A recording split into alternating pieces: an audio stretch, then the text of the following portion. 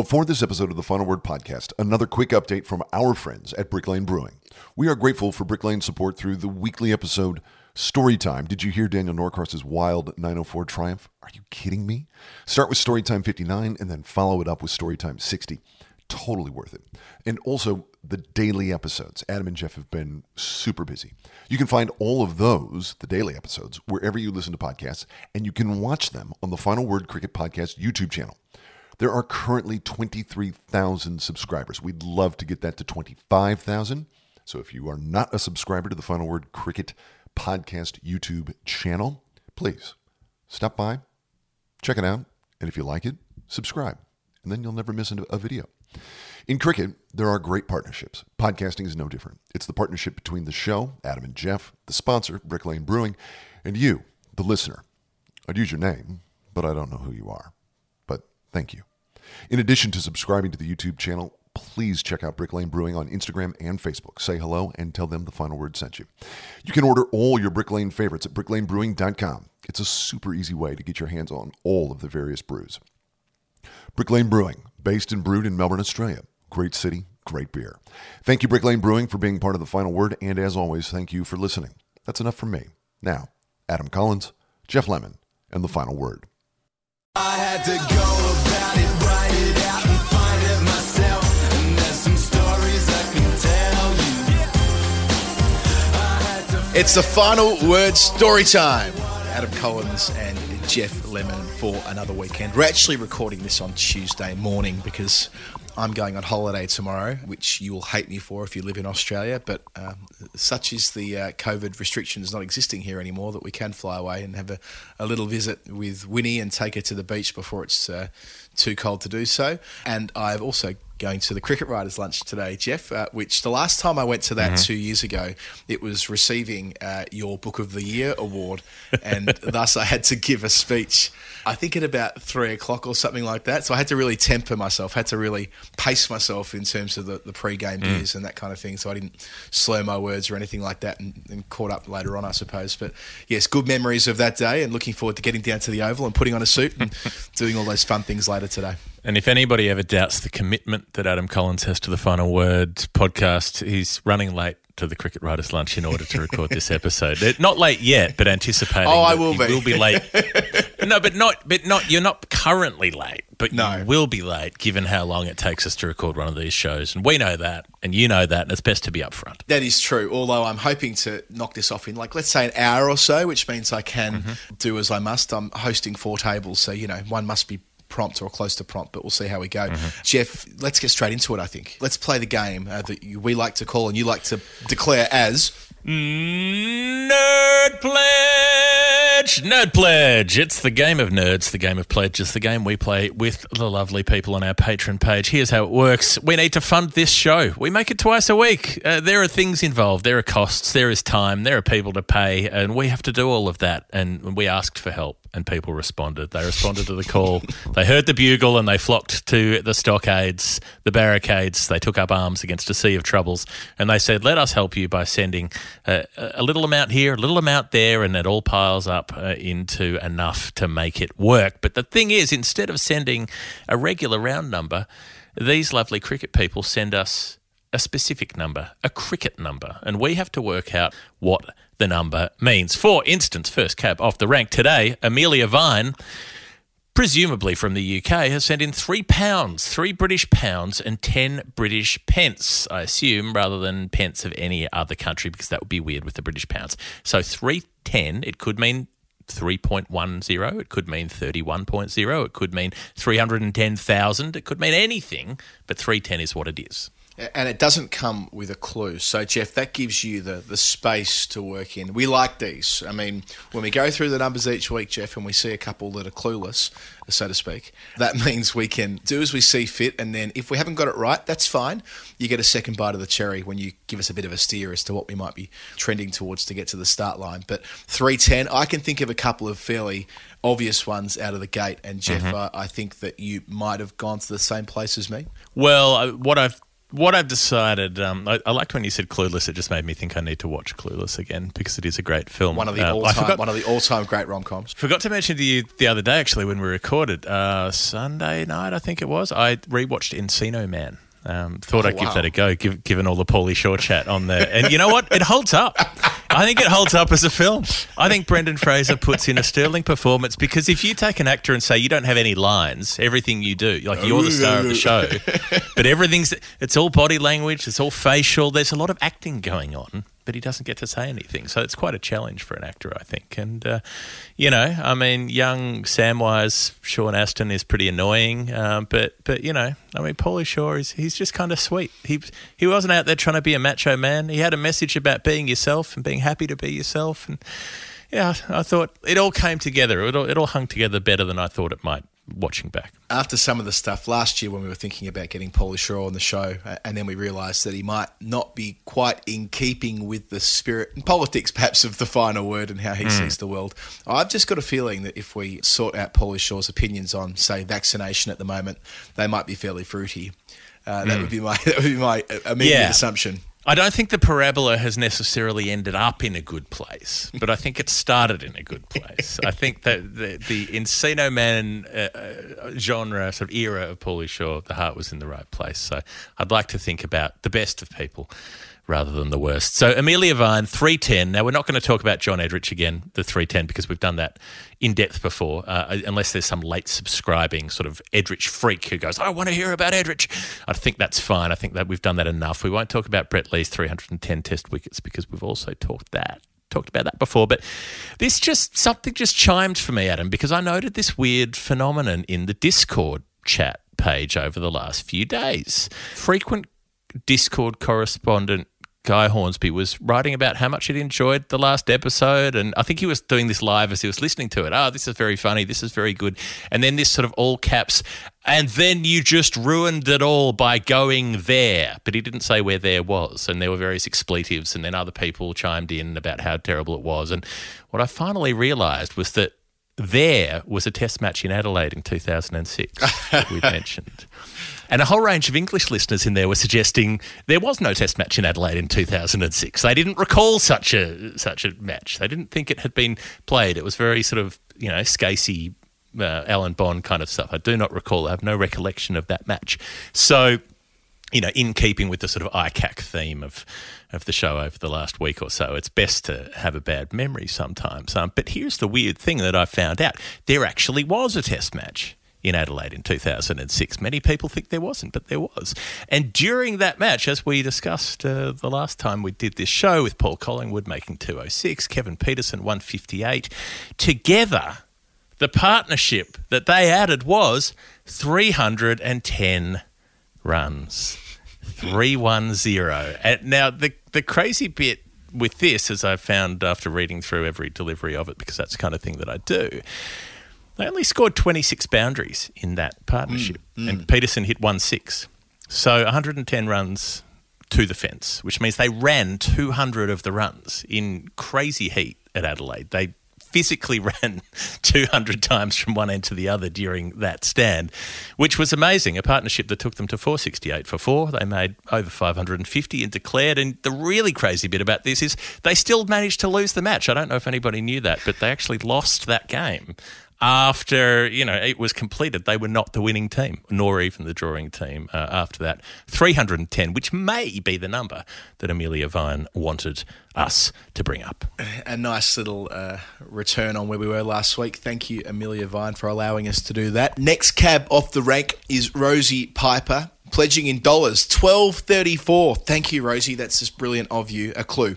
A somewhat undersung player who rose to the top, however briefly. Yeah, somewhat undersung, rose to the top. I was trying to go through the ICC rankings to see who'd been there for a short amount of time, but I couldn't necessarily see anything that worked there. Although I thought maybe Morné Morkel's a player who was very good for a long time without necessarily being the best going round, but maybe he topped the rankings for a little while somewhere here or there that I haven't found, because he scored 1,234 runs across his entire international career. And I know that you like quirks, Adam, and we like quirks on this show. but this is across all three formats, including for South Africa and for two other teams, because the first three one-dayers of his whole career were for the Africa 11 against the Asia 11 in the Afro-Asia Cup. And the last three T20 internationals of his entire career were for the World 11, which toured Pakistan in 2017, along with Tim Payne and some others. And so the start of his one-day career and the end of his T20 career were for non-South Africa sides, with the added little quirk that for the Africa 11 in his second ever one-dayer, he made 25 with the bat, which remained the second best score for the rest of his 117-match career. It started well and didn't quite live up to it. I'm curious to learn more about the African 11 in the Afro-Asian Cup being one-day internationals at some stage. I mean, I knew that... 2007, I think. Yeah, I mean, it has happened. I mean...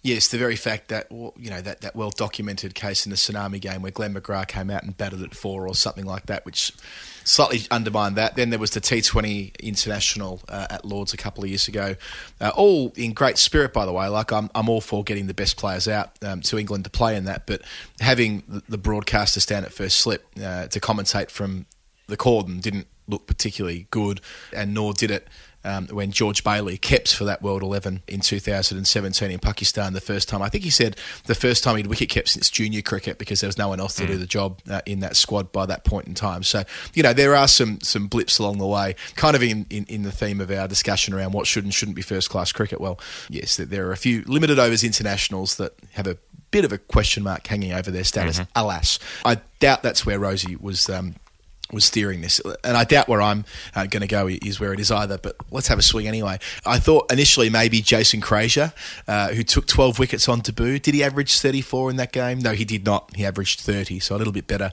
than 34. He conceded 358 runs for his 12 wickets, which even to this day is a most striking analysis on Test debut. We've had three big dogs who've taken 12 for 34 in first-class cricket. So it's been taken 3 times by 3 serious cricketers.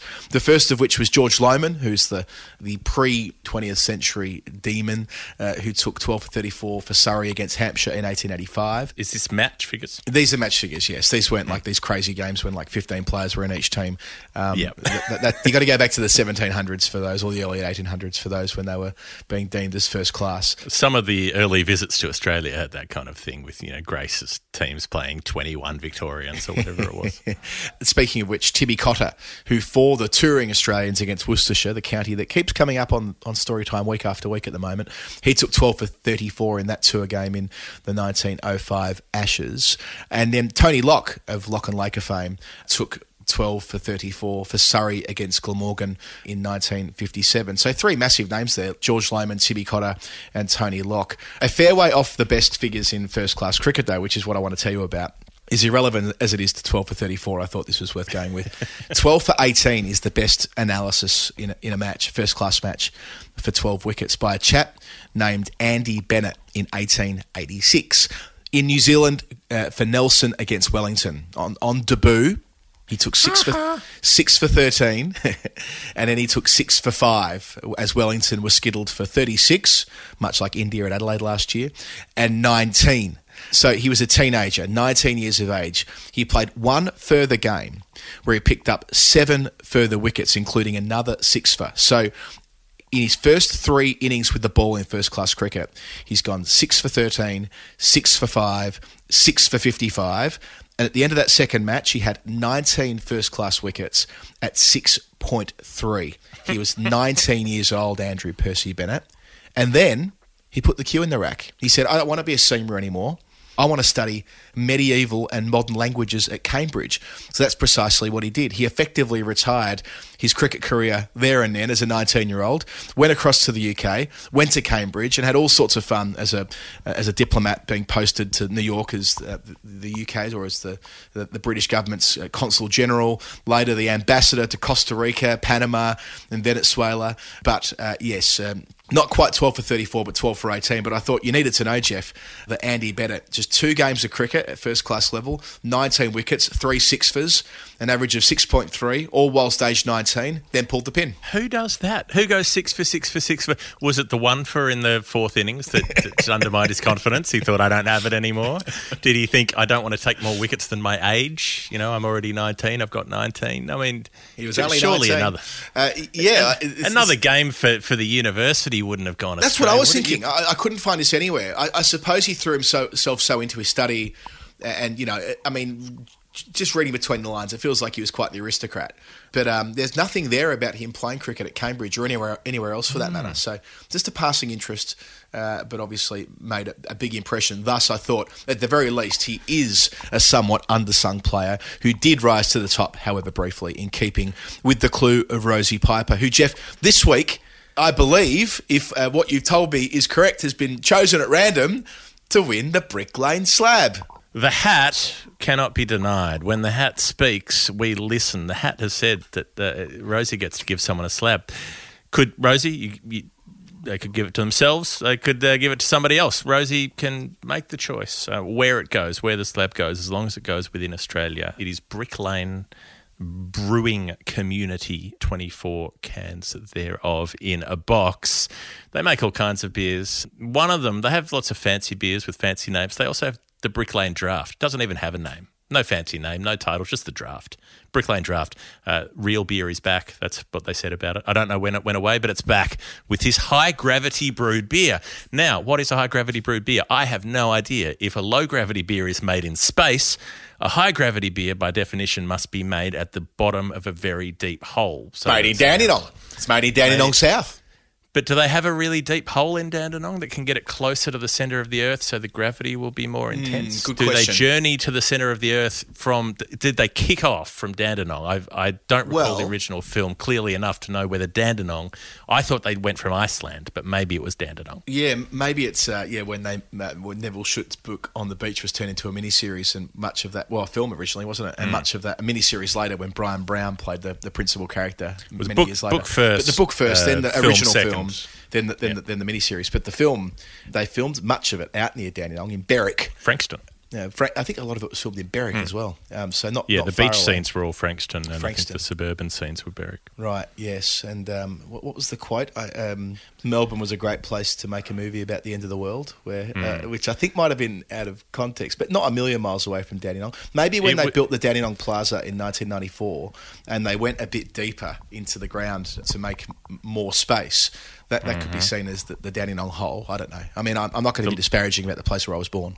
I'm just looking for low gravity. I'm not looking to disparage anything or anybody. The Ava Gardner quote, I think it's apocryphal, that quote. I think she didn't actually say it, but it was made up by a reporter doing a press junket about, to promote the film. And if it got attention, they were fine with it. But I watched that again last year during the first lockdown. If you're feeling sort of bleak and pessimistic about the world, it's a great film to watch. It will really help you sort of lean into that despair. It's beautiful. It's a beautiful piece of cinema, but it is a piece of great sadness, which you will hopefully not have, Rosie, when the Brick Lane comes your way. And anybody else, you want a sweet discount?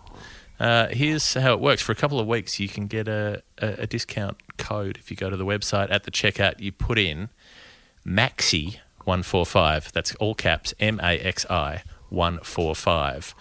And that gets you 14.5% off. And that's in honour of Glenn Maxwell's 145 against Sri Lanka. So chuck Maxi in the coupon bar and see if it works. And hopefully it does. bricklanebrewing.com. Get along. Follow them on social media. And if you're enjoying a Brick Lane this weekend, tag us in. Whilst you're perhaps listening to Storytime, tag in Jeff, me, and Brick Lane. All their social media details are in the show notes. Jeff, next number, Shane Fag, 154. That's in dollars. Shane, who sent us that beautiful picture of a young Shane at probably 4 years old being held by Dennis Lilly in the change rooms after a test match in the 70s. It's on the Patreon page somewhere if you scroll back a bit. So 154 for Shane. I was thinking an Australian angle. I did for a second have a bell ring and I thought, is that how many runs Jess Jonathan made in the Canterbury test? Because I knew she made 99 and 56 something. But no, she made 153 runs, not 154. Close. So 99 and 54. Yeah, rather than 99 and 55. Yeah, there we go. We got there. I knew we'd work it out in the end. How about this one? If you had to hazard a guess just at the dartboard, what do you think was Shane Warne's 154th Test wicket? Okay. I know his 300th was at Sydney in 98. So working backwards from there, halfway through 92, 98, let's say 94, 95, let's say somewhere in the 94, 95 Ashes. Maybe the flipper to Alex Stewart at Brisbane. Little bit after that, just a little bit after that. It was at the MCG. Oh, the hat-trick. It came late in the match. It was Devon Malcolm. The hat-trick there you go. Do you like how I worked it out? Do you like the reasoning there? Yeah. I loved it. I thought you came very close to the pin, really. I sometimes look at that list and think whether there's a good story in there, and that one is one. The 154th was the David Boone catch short leg. 154 is a score that Neil Harvey made, and I apologise in advance to any England listeners here, in a test match at Adelaide in 1963. I'm sorry, there was a test match at Adelaide between England and Australia. I'm sorry, it happened, it was real. It's fine, though, it was a draw, so don't get too upset about that. But in the end, I thought, what better than Adam Gilchrist's 100 against Sri Lanka? The one that supercharged the Gilchrist story, this interesting thing where the first couple of years of his one-day career, he's down the order, 6 or 7, classic wicketkeeper stuff, making a few handy not-outs, a couple of 50s, and then goes top of the order in early 98, makes an even 100 in his second match, opening the batting. 2 games later, makes 118, keeps scoring 40s and 60s and so on at a fast clip. Makes 103 in Lahore late in the year, all at a strike rate between 96 and 100. So they're all flying. And then January 99, back home, the tri-series against Sri Lanka, and he goes 131 in Sydney and then 154 in Melbourne, both striking at well over 100. And suddenly is away. He breaks the Australian one-day record, overtakes the 145 from Dean Jones. And it has this kind of avalanche effect with all of the other players. So Mark Waugh, a couple of years later, makes the 173. Hayden makes 181, not out. And then Watto, Shane Robert Watson, who still holds the Australian record with his 185 not out at Dhaka in 2011. But that's when you really knew that Adam Gilchrist was something special at that point, I reckon, when he bangs 150 off 120 balls. Yeah, you're absolutely right. I was there that day at the G. It was a Sunday, so it was a day game, not a day-nighter. The day-nighter against England the previous month was the really chaotic one where there was 90,000 people there, and Warney came down wearing the gold helmet to Bay 13 to cool things down a wee bit. But that reflected what a massive tri-series it was. I think because the World Cup was coming up later that year, it was glorious weather throughout. There was the controversy with Murali early on in that series as well, which added some more spice to it. Sri Lanka were the reigning world champions. England were hosting the World Cup later in the year. Australia, were building to something special via this new guy, Adam Gilchrist, and that 154 from 129 really summed it up. I remember actually feeling a bit ripped off because the world record then would have been Gary Kirsten's 178, I want to say. I reckon Jeff. Syed Anwar had him covered by then, didn't he? Did Syed Anwar have him covered? Sorry, I thought it might have been Kirsten before. In any case, there was a moment there when we were thinking, he's going to break the world record here. He's going to hit 200, but he was out in the 46th over, which cooled that. But still, Australia make 310, and the build for that World Cup was well and truly on. Well, he probably would have made 200 if he'd had another 5 overs at that point, the way he was going along that day. So it wasn't unreasonable to think exactly that. And, what did Australia make? 310, which, was the first number we started with today. So, Shane, let us know how we went. Jump on the Discord in the Nerd Pledge channel or drop us a DM if you want to give us a nudge. Nick Tewson up next, £2.96. All right. Clue, says Nick, who is an Australian living in the UK. Dusty old bastard is the clue. And then Nick follows up to say, I've just heard that the DOB pledges normally relate to a cap number. My pledge is not a cap number, but it does relate to a DOB. Well, this is firmly Adam's area in the Dusty old bastard pantheon. What have you got for 296? All right, DC, you better play the music.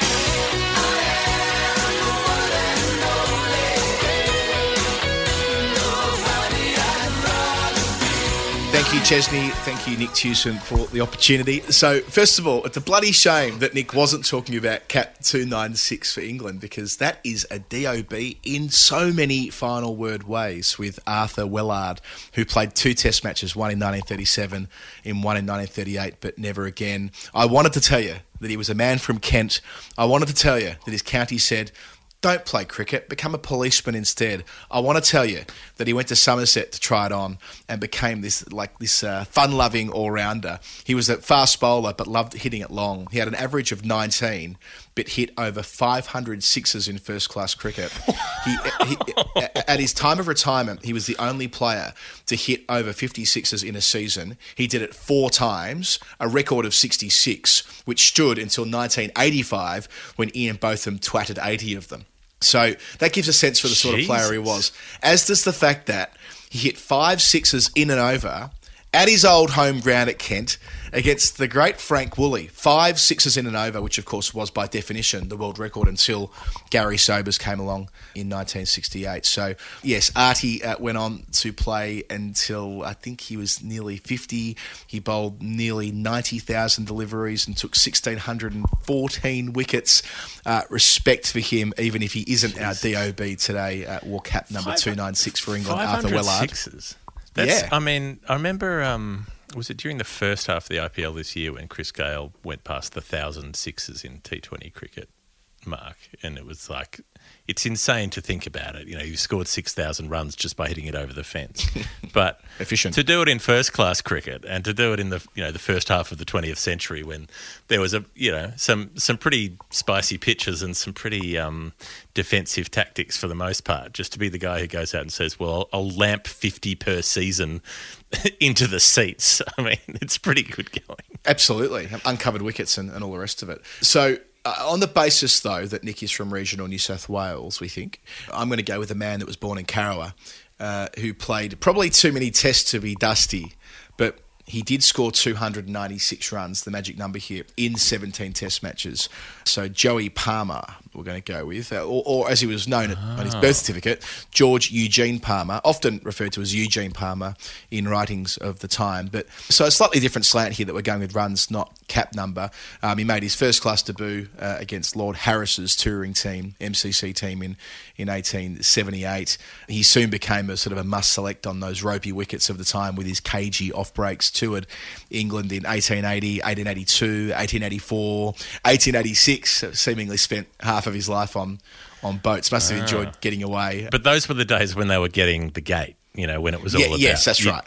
You tour England as often as possible because the touring party splits the gates from all of the matches that you play and you cash in. You make a lot more money than they made, 60 or 70 years later. Yeah, true that. And the fact that there were tours every year was part of that. So it probably didn't hurt that he was married to Jack Blackham's sister, who was the captain for many of those test matches in that run.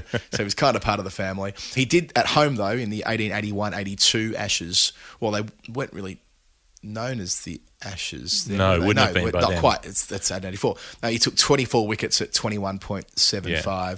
Well, it's 82 in London when they play the derivation match. Yes, so it's 1882 and in 1884 is the first series declared as the Ashes in turn. Yeah. So 78 wickets at 22 in test matches and 594 at 18 at first-class level, so a pretty useful player. Turned out for Victoria mostly as a domestic player. He eventually became an opening batsman towards the end of his career. Then plays like these rogue games for Tasmania 7 years later after his retirement in 1897. But no, at test level, 296 runs at 14, a top score of 48. And in keeping with the theme of many dusty old bastards over the last 6 months or so, he was also a gun footballer playing in the VFA before the VFL, of course, for South Melbourne. Cap number 23, Joey or Eugene Palmer, a DOB with 296 runs to his name. I think it works. I think even though 17 tests seems like it shouldn't be dusty, the fact there was a guy called Joey Palmer who I don't think I'd ever heard of until today's show, not consciously anyway. He feels dusty, even though it's 17. Yeah. It's like, I think there's got to be a dustiness multiplier effect for how far back in time you're going as well. So if you're getting to an 1880 debut, then that's a lot dustier than, say, playing 17 tests in the 1970s or something like that. Okay, next up we have a triple header.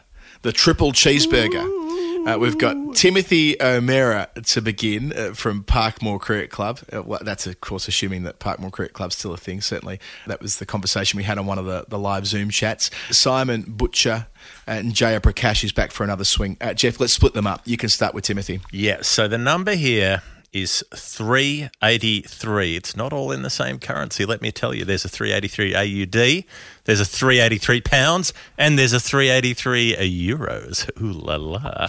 Across the triple header here. So the 383, where do we go with this? Timothy pledging in the Aussie dollars. There was no clue given. And so, look, some numbers have a most obvious association, and 383 is always Ian Botham's wickets, which is, probably not where Timothy's going. It could also be Brett Lee's cap number. We had Brett Lee's wickets with 310. We could have Brett Lee's cap number with 383.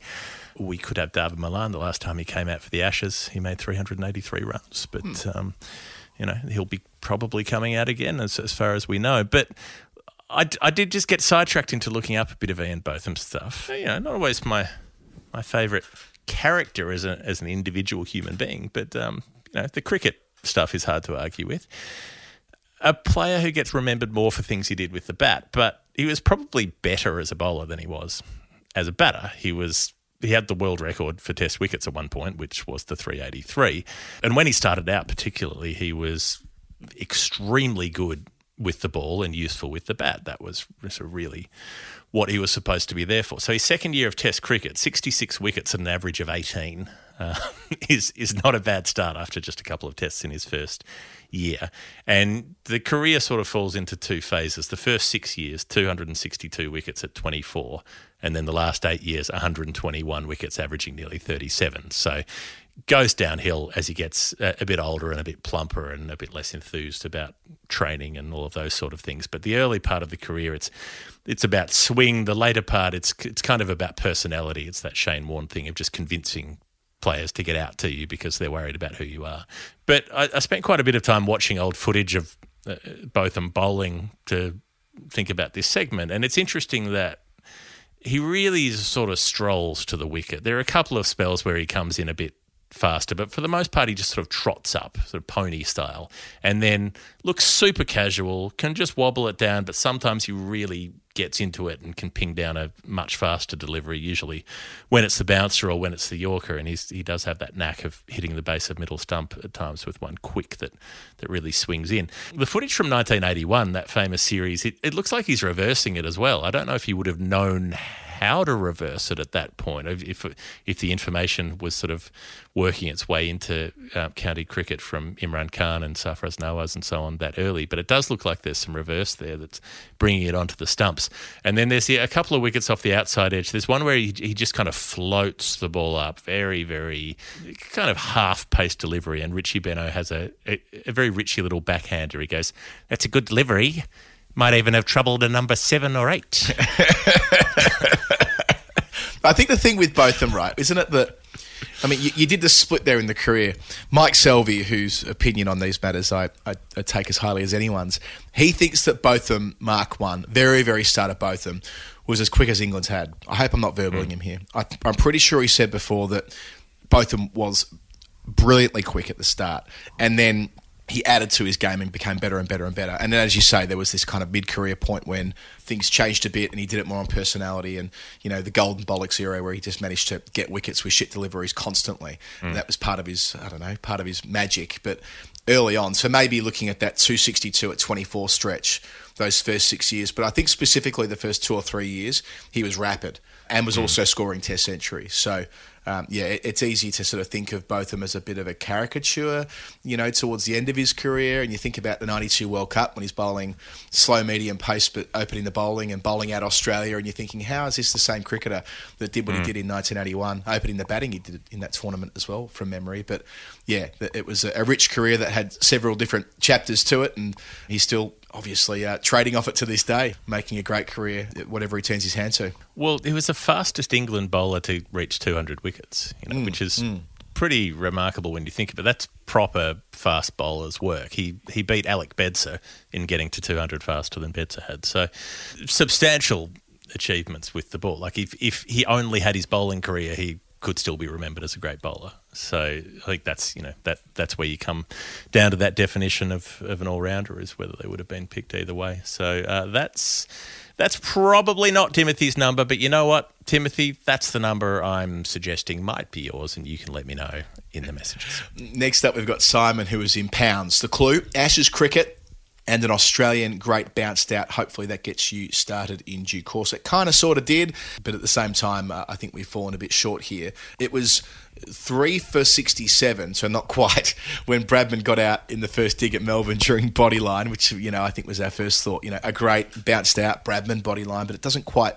tally. The Nawab of Pataudi, though, did get out at 3 for 83 in the second innings of that match.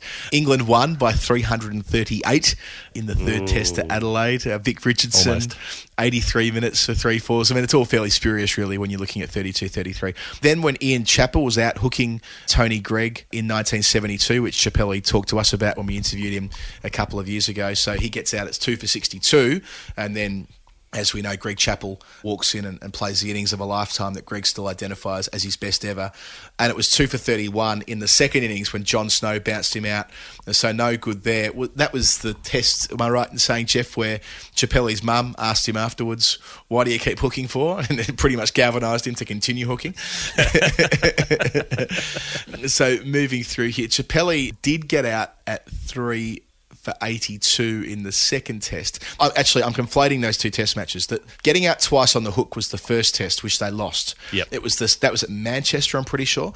The second test at Lords is when he gets out at 3 for 82. He's made 50 by that point, and then that's when Greg Chappell takes over and plays an absolute worldly. But 3 for 80. We're looking for 3 for 83, and he gets out at 3 for 82. Come on. 383. There's really nothing there from the 2019 Lords tests when Archer knocks out Steve Smith. So I think, I'm afraid to say, Simon, we'll make amends next week. Just give us a bit of a hand. And also to our sleuths on the Patreon page, to the John O'Halens of this world and others who love getting into numbers that we can't quite solve, the floor is yours. And we'll return to that for you next week, Simon. 383. Yeah, just a little nudge. Because I feel like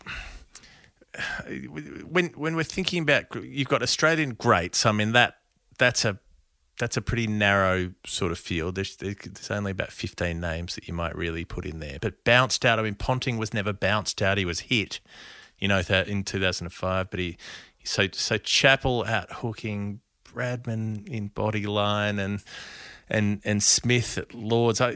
There's nothing else that really springs to mind in terms of. I mean, it could be. Out, Digger Hilditch.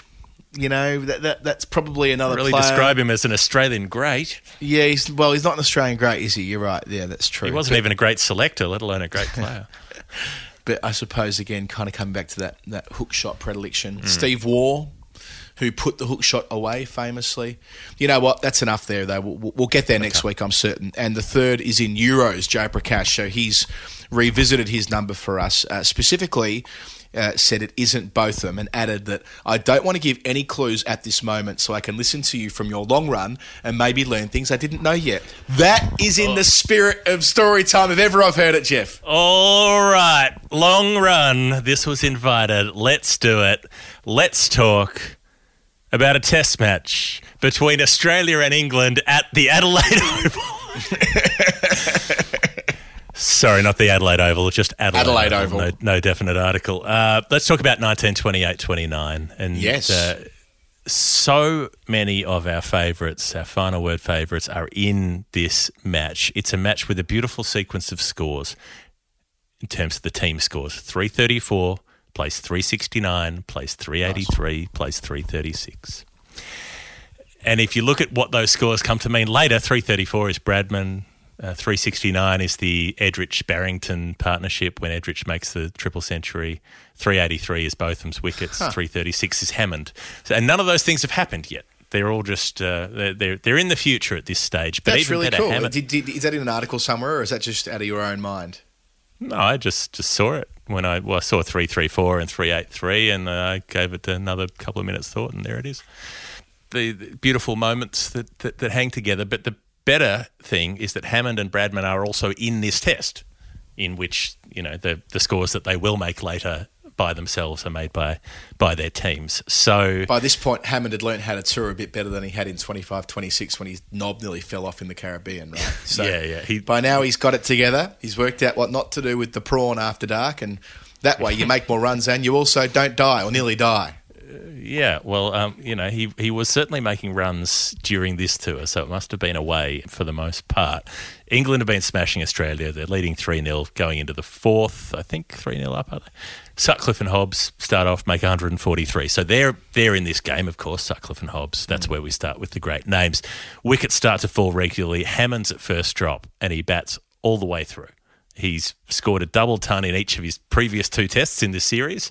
And this time around, no one else is making any runs, but he makes 72 of the last 88 runs in the first innings, gets them to 334. He's 119 not out.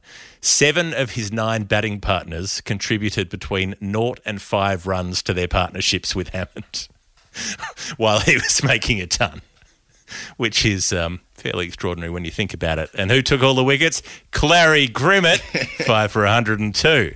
Looking good, right? Well, they're looking good, Australia, until they're 3 for 19 and suddenly they're in trouble. But who should be there on debut opening the batting but Archie Jackson?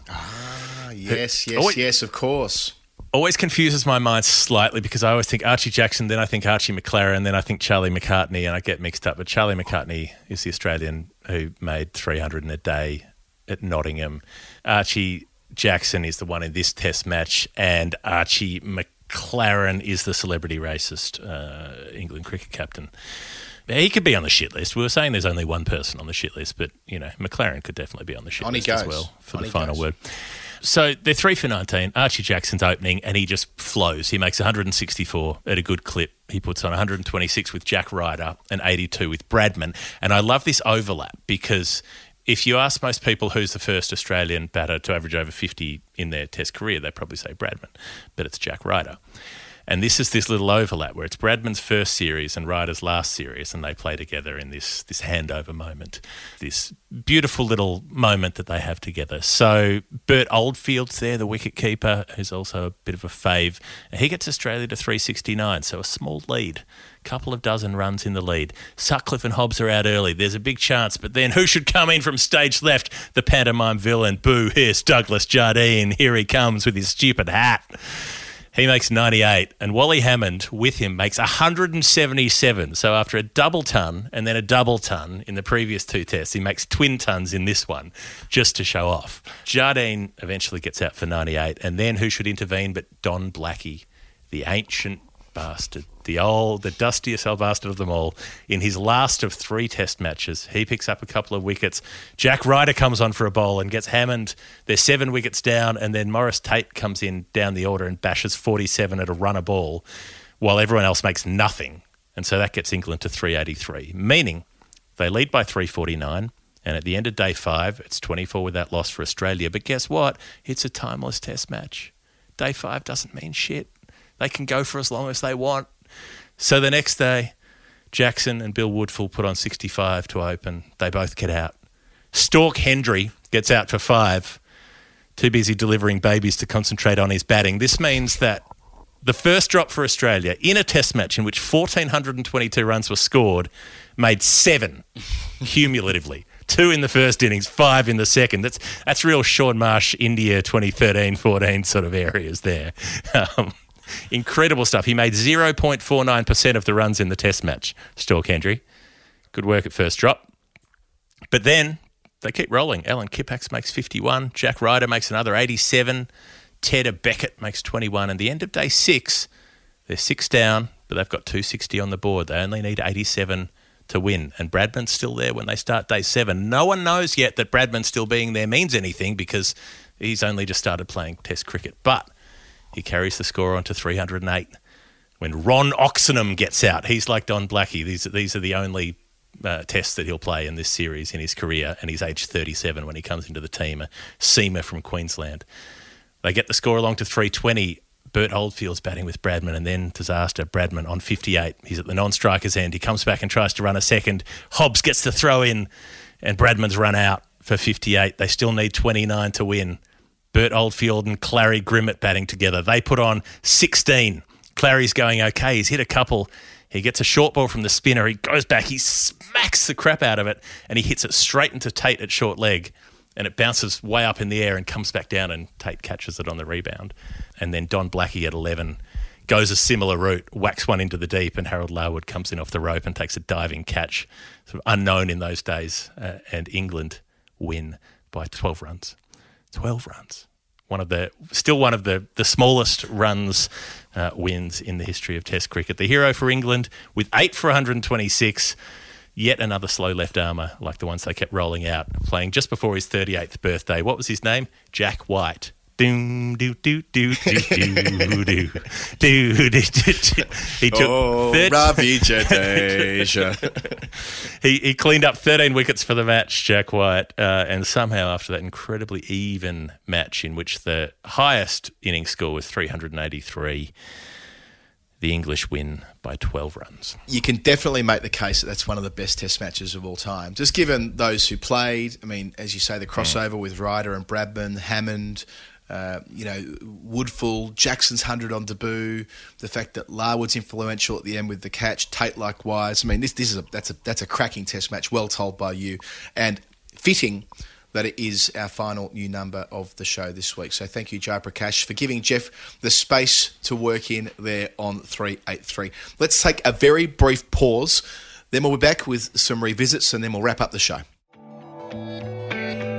I'm Glenn Maxwell. Make sure you listen to my favourite podcast, The Final Word. Final word story time. Adam Collins, Jeff Lemon. Let's get into a few quick revisits. The first of those is from Doc Gowland, who sent through 261. I originally talked about John Carr and his run to beat Brian Lara in 1994, but it was not correct. Doc Gowland, hard at work in the kitchens, doing some good work as a chef. Doc Gowland out there with the sweat of the brow, using that as seasoning to make the food taste even better. I'm sure that's how it works. Doc says, let me steer you in a more Australian direction. I was only 8 years old at the time. He hit his peak, 2004. But this is someone who I thought in any other generation gets a baggy green.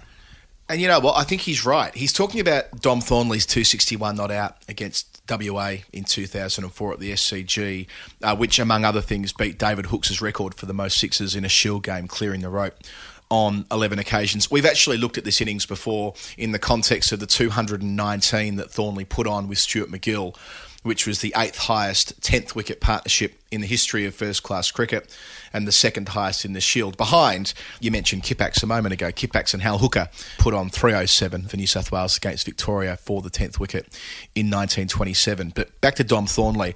He was walking out at number 4 in this game with no Test players, because they were all off and presumably preparing themselves for the New Zealand series that summer. And there were no War Brothers either, who'd retired at the end of the 03-04 season. And Thornley was in his second year as a state player. Having come through the academy, he was ready to roll. Anyway, the middle order collapse around him, and it's 200 for 9. He's still well short of a century when MacGill comes in, and yes, after that it was complete carnage, and he makes his 261 not out, which made headlines around the world for the aforementioned reasons that he hit 11 sixes and was batting with Stewie MacGill, who wasn't in the Test squad at the time. Now, going through it, he went on to make 1,065 runs at 63 in just his second season. If we had a player in the Shield these days, Jeff, make over 1,000 runs at 63 in their second year, they would be in the Test squad.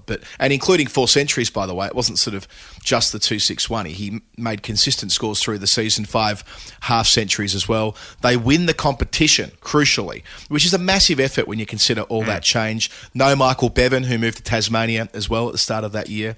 So Thornley had been part of the Australia A setup, and it looked like he'd go on that path to the national team, but it didn't quite happen. He had a couple of county stints, including one in 2005 at Surrey, a brief one, but he was averaging 77 there, and he was a puncher's chance of getting an Ashes call-up. Both he and Mike Hussey, who was playing, I think, for Durham that season, they were both making runs in England. They were both there, and Australia, as they were faltering at the time, and they were kind of looking around as to who might come in. But as we know from Dan Breddig's book, they wanted to get Hussey in because Kerry Packer wanted to get Hussey in, but it didn't quite happen for him, nor did it happen for Thornley. Kerry was right. Kerry was right, yes. I wouldn't say that about everything, but in this particular instance, Kerry Packer was correct. And if I had the clout to be on the phone to the selectors saying they should have picked Mark Hussey in 2005, I would have made that call. I was just screaming it at my television. But if there'd been a direct line, I would have picked up the receiver. I would have, if the right person asked me, I would have considered my answer. Well, the Channel 9 commentary box had that red phone, didn't they, that Mark Nicholas talked about during our Calling the Shots interview, which you can listen to in full in the Final Word archives from last year, where when that phone rang, it could only be one person. It was the Kerry Packer line to give a commentator a bollocking for whatever he had just said or whatever it was. Alas, back to Thornley. So, yeah, he's a pretty consistent contributor, plays in the IPL in 2008, very solid through the second half of the aughties, if you like. I hate that word, but I've said it, too late to take it back. Averaging in the 40s throughout. He led his state quite a bit through that stretch, albeit never making more than 2 centuries in a season after 04-05, which was probably the thing holding him back. So, yeah, he was good for your consistent scoring, but he wasn't good for massive match-winning innings, perhaps you could argue. He was finished by the age of 31, which seems a bit odd, but I suppose that's the way it goes if you're not going to play for Australia and there are other opportunities. Played a bit of T20 for New South Wales in the first couple of years of that competition. And then he was done 83 first-class games for 5,166 runs at 43, 10 centuries, 56 wickets as well with his, I'd call it, muscular medium pace. Never got better than the 261, though, that he made at the SCG in 2004. More recently, he's been the coach of the New South Wales Breakers in the WNCL. He finished up there this year and he's now moved on to the New South Wales men's pathway system. So still very involved in the game. Dominic Thornley. Dominic Thornley for the 261. Thank you. Clayton Lewis, the law firm, with the 387. We were talking about Michael Klinger's first-class batting average when Uncle Rod Marsh said, you don't have good enough numbers to get in the Australian Test team. Clayton's clue was to try again looking back, which, as it turns out, is the name of the autobiography. I say that advisedly, probably in inverted commas, written by, * Shane Bond. Clayton just helpfully solved this for us. My pledge was his test bowling strike rate of 38.7. That's the 387. So Shane Bond, always someone we like thinking back on, Adam, seriously fast. And it stands out when so few players in professional cricket can do it. Like when it's so rare to have players who can bowl above 150 Ks up towards that 100-mile mark and keep hitting it consistently. He only was able to do it through 18 test matches and played a bit more consistently in one-day cricket with 82 one-dayers, but he was so fast that his body kept breaking down. But when he was on, when it was happening, you watch some of it back, those Yorkers that come in like homing missile on the stumps kind of stuff, and nobody can do anything about it. Notable that he nailed Ricky Ponting 7 times in 15 matches. Ponting averaged 15 against Shane Bond. Couldn't really figure out how to face him. And that was Ponting in his pomp. You know, that wasn't Ponting sort of struggling later in the career, really. It's also interesting that if you look at who had the best average against Shane Bond, Paul Collingwood averaged 106 against Shane Bond. Only got out to him once. Wow, that Paul Collingwood, he sounds like a good player. I bet if he made big runs in a test match in Adelaide, there's no way you could lose it. There is no way. Made 100 more. Made 206 in a test match in Adelaide. Did you know? Did you know? So, Shane Bond in one-dayers, a couple of times he took 6 wickets, a couple of times he took 5 wickets. 3 of those 4 occasions were against Australia, so he particularly liked blasting out the Australians. Only played 1 test series against them, though, that 0-0 draw, which was a decent result for New Zealand. They should probably have won it at the end if it weren't for a bit of umpiring in the 3rd test, but Shane Bond didn't take many wickets in that series. But in one-day cricket especially, he was a thrill to watch. That he was. Thank you, Clayton Lewis. Next up, the originator of Nerd Pledge himself, Philip Mang, with 334. Last week I went into great depth about Bradman's 334 at Leeds in 1930. Phil said it wasn't that. However, it is related to a bowler much like Shane Bond, who broke down all the bloody time but was so talented. Phil says that Bruce Reid ran the indoor cricket centre nearby in suburban Perth, and Jack Jorgensen says he played at Ballajura Indoor when he was a teenager. and Bruce Reid used to tower over the place. A nice guy to boot. So a bit of indoor cricket vibes there and indoor cricket was massive in WA in the 80s and 90s. Tristan Lavalette wrote the sort of definitive piece on indoor cricket and its emergence through that time, and I suppose, Jeff, through our teenage years as well in suburban Melbourne, if you want to find that on the Cricket Monthly. But let's talk about Bruce Reid, who was Cap 334. I reckon for fans of a certain age, he felt like such a world beater because of the times when he took his big hauls of wickets. He made his debut back in like 1986 with Merv Hughes, I think it was. 6'8". He was virtually unstoppable when on song and sort of swinging it back towards right-handers from that angle he would create. And that's why he got plenty of opportunities as a younger man, including the 1987 World Cup where he played all 8 games for Australia in that winning tournament. None for 43 from 10 in the final, but in context, it was a relatively high-scoring game for the time, so only going at 4.3 runs and over with the new ball was important. Unfortunately, you press fast forward a year and he breaks down in Pakistan in 1988. I think that's the first time he did his back, and from there it was a bit of a consistent on-again, off-again with him. He missed the 1989 Ashes as a result of that, but he did get back for 1990-91, which was without doubt the highlight of his career. Played 4 test matches out of the 5 in that series and took 27 wickets at just 16, including 13 at the MCG. So he was player of the match there and player of the series for that Ashes campaign. And the following summer, it was almost identical at the MCG Boxing Day Test match against India. 6 for 66 in the first innings and 6 for 60 in the second. So he loves bowling at Melbourne. And when I mentioned before why he felt like a world beater to, I suppose, fans of a certain age, and that makes sense for me, doesn't it? Because they were consecutive Boxing Day Tests when I was just becoming aware of what that all meant. And there was Bruce Reid, the big left armour. He, unfortunately, though, broke down at Sydney the week after those 12 wickets, and he had another last push in 92-93. He actually got Australia going. I forgot this. He played the first test against the Windies at Brisbane in 92-93, got fit just in time and took 5 wickets in the first innings of that match and 7 for it, 2 in the second. But yes, hurt himself again there. And that was it for him in terms of Australian representation. He was pretty consistent over 2 subsequent Shield seasons when they got him fit one final time for WA, but they'd kind of moved on by then. They had Glenn McGrath coming through and Generation Next, which included players like Paul Rifle and others, and Brendan Julian got the trip to the Windies in 95-96. But Bruce Reid did play 27 test matches for 113 wickets at just 24.63. They are a lovely set of numbers, and played 61 one-day internationals where he was a world champion in 1987. Philip Meng, that's your man, Cap 334, Bruce Reid. Cap 334. All right, last one on the revisits. Although I will flag James Mellinson, I'm going to come to your number next week because that's going to require a little more time than we have today. But Lara Killick on the revisits, the 675. We were talking about the score that India made when Sehwag made his triple ton. Lara came back to say all of her pledges so far have related to matches that she's been to, and the large majority of those have been at the MCG. Well, 675 at the MCG.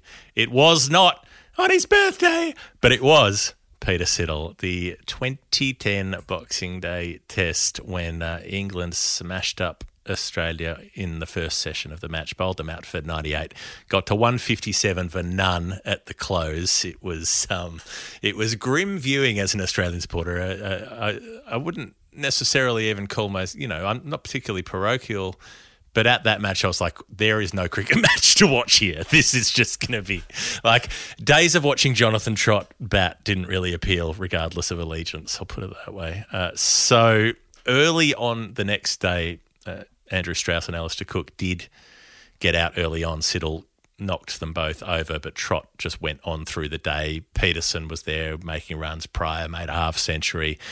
And they just went on and on and on, 513 by the time they were all out. And it was such a grind. And it just felt like Peter Siddle was Atlas carrying the team on his shoulders. He just wouldn't stop. He sent down 33 and a bit overs through the course of the day. And he just kept chipping away and ended up with 6 for 75. Fairly extraordinary frugality as well as the 6 wickets when you look at how many runs the innings tallied all up, and just the fact that there were no wickets coming from anywhere else. But there was that little moment early in the day when he should have had Trott out early, but had overstepped the front line, and a no ball was called, which might have made a difference. It might not, but yeah, it was one of many instances over the course of 3 or 4 years of Siddle bowling himself into the ground because there wasn't much else there in support for him. Yeah, I think that's the first high-profile time when a batter was saved retrospectively by the third umpire for an overstep, and I reckon that's the one where you saw Alistair Cook about a metre out of his crease backing up. I might be wrong, but I feel like that's the one. Not in a malicious way. It was just the way that he backed up, and thus that's why the ICC eventually fixed up their own man-catting playing condition, which was brought into line by the MCC in 2017. So it all has a bit of an origin story back to a final word theme there. Yeah, that test match, I was there every day, all 4 days of it. And when they bowled out Australia for 258 early on day 4 to win by an innings in 157 with 19,000 people there. I've never seen the MCG quite like it because it was bloody hot. I think it was 40 degrees that day, 15,000 Poms, and they were all sat in the bottom deck of the southern stand, and they were all going fucking wild, and rightly so. There were very few Australian fans left knowing what was about to happen. They were about to lose the Ashes at home for the first time in a generation, and the celebrations on the field went for hours. I sat there. I was at the lunch that day in the posh seats, and so we kind of watched the celebrations play out as we just enjoyed ourselves in hospitality through the course of the afternoon. Of course, that would go on to be the last time that Ricky Ponting would have led Australia in a Test match. He injured himself there, and Michael Clarke replaced him for the Sydney Test. That's right, and Usman Khawaja made his debut there in turn. But yeah, it was a fateful week for Australian cricket there, and Siddle did have his say, 6 for 75. What a performance. Thank you, Lara Killick. When Usman Khawaja got 6 pages in the Sydney Morning Herald for his 37. I think it was 8. I think they got eight articles in there somehow. I just say that test as well was the catalyst for the Argus review, which basically tore Australian cricket apart because you're not allowed to lose the Ashes at home. And I genuinely think, having been sort of thinking about Ashes in Australia in the last day or two, writing about it, Jeff, I reckon that a lot of the bad shit we see now, like the really cringeworthy reporting, all the little drive-bys, does come back to 10-11. It's like, if you lose the Ashes in Australia, everyone's head's on the chopping block, and it sort of it fuels. Can't afford to do it. Can't afford to do it again. Who was coaching then? Tim Nielsen. Anyone heard of him lately? No, exactly. Anyone had a phone call from Tim lately? No? Send out an SOS. We don't know where he ended up. I actually spent that day when Siddle took it. I think Siddle's 6 was over 2 days, but I can't tell you definitively because, later in the week I was sitting in the posh seats. On day 2, spent the evening, I remember with a couple of mates deciding after a massive dinner, funny that we would go and do a triple jump competition at a local park. And somehow nobody broke a bone. But we were all going, I won the triple jump when I was in high school, but I won the bloody triple jump when let's take it outside. And so it goes. Was there anything on the line? Was there a prize at stake? There wasn't. After we cash on the barrel. Right, Jeff. I have a lunch to get to. Speaking where I won't be quietly. Got any triple jump on later? And then I got a holiday to get to tomorrow. Let's call stumps on story time this week. If you went on holiday to a certain sort of city, kind of on the way to the Black Sea, you'd be making a Tripoli jump. No, we're not going there. We're heading in that sort of vague direction, though. Look, Jeff, I want to thank everybody who's been involved on the Patreon page and the Discord channel. I promise that I will be more involved in the Discord channel when I'm back from the holiday, and I have a few quieter weeks. Well, we'll be covering the T20 World Cup every single day, but I won't have quite as much on my plate, so I can engage a wee bit more. That'll include revisiting a lot of nerd pledges that we haven't quite gotten around to yet. Thank you to everybody who's been kind in sending them in. We're right neck and neck with Jimmy Anderson, as we mentioned on the weekly show. We might have just dropped below Jimmy again, possibly, but we will see. Who knows? Who can tell? It's an ongoing back and forth at the moment, the push and pull. It's a titanic struggle. Thank you to Brick Lane for their wonderful support. You can get a discount of 14.5% by plugging in Maxi145 in the checkout bar at bricklanebrewing.com. Thank you to Bad Producer Productions. We're on their label, badproducerproductions.com. Jay Mueller, Astrid Edwards, and of course DC, Dave Collins, I should say his real name, who edits us patiently week in, week out. often 2 or 3 times a week. So thank you to that, DC. Everybody who listens and shares the show and rates the show and tells their friends about the show, it's all part of it, and we can't wait to do it all again next week. Thank you, Jeff, for your research. This has been the Final Word Story Time. Have a nice weekend. Love you. Know what I meant here? I had to go about it, write it out and find it myself. And there's some stories I can tell you. I had to fail, had to fall just for what I did well. And there's some stories I can tell you.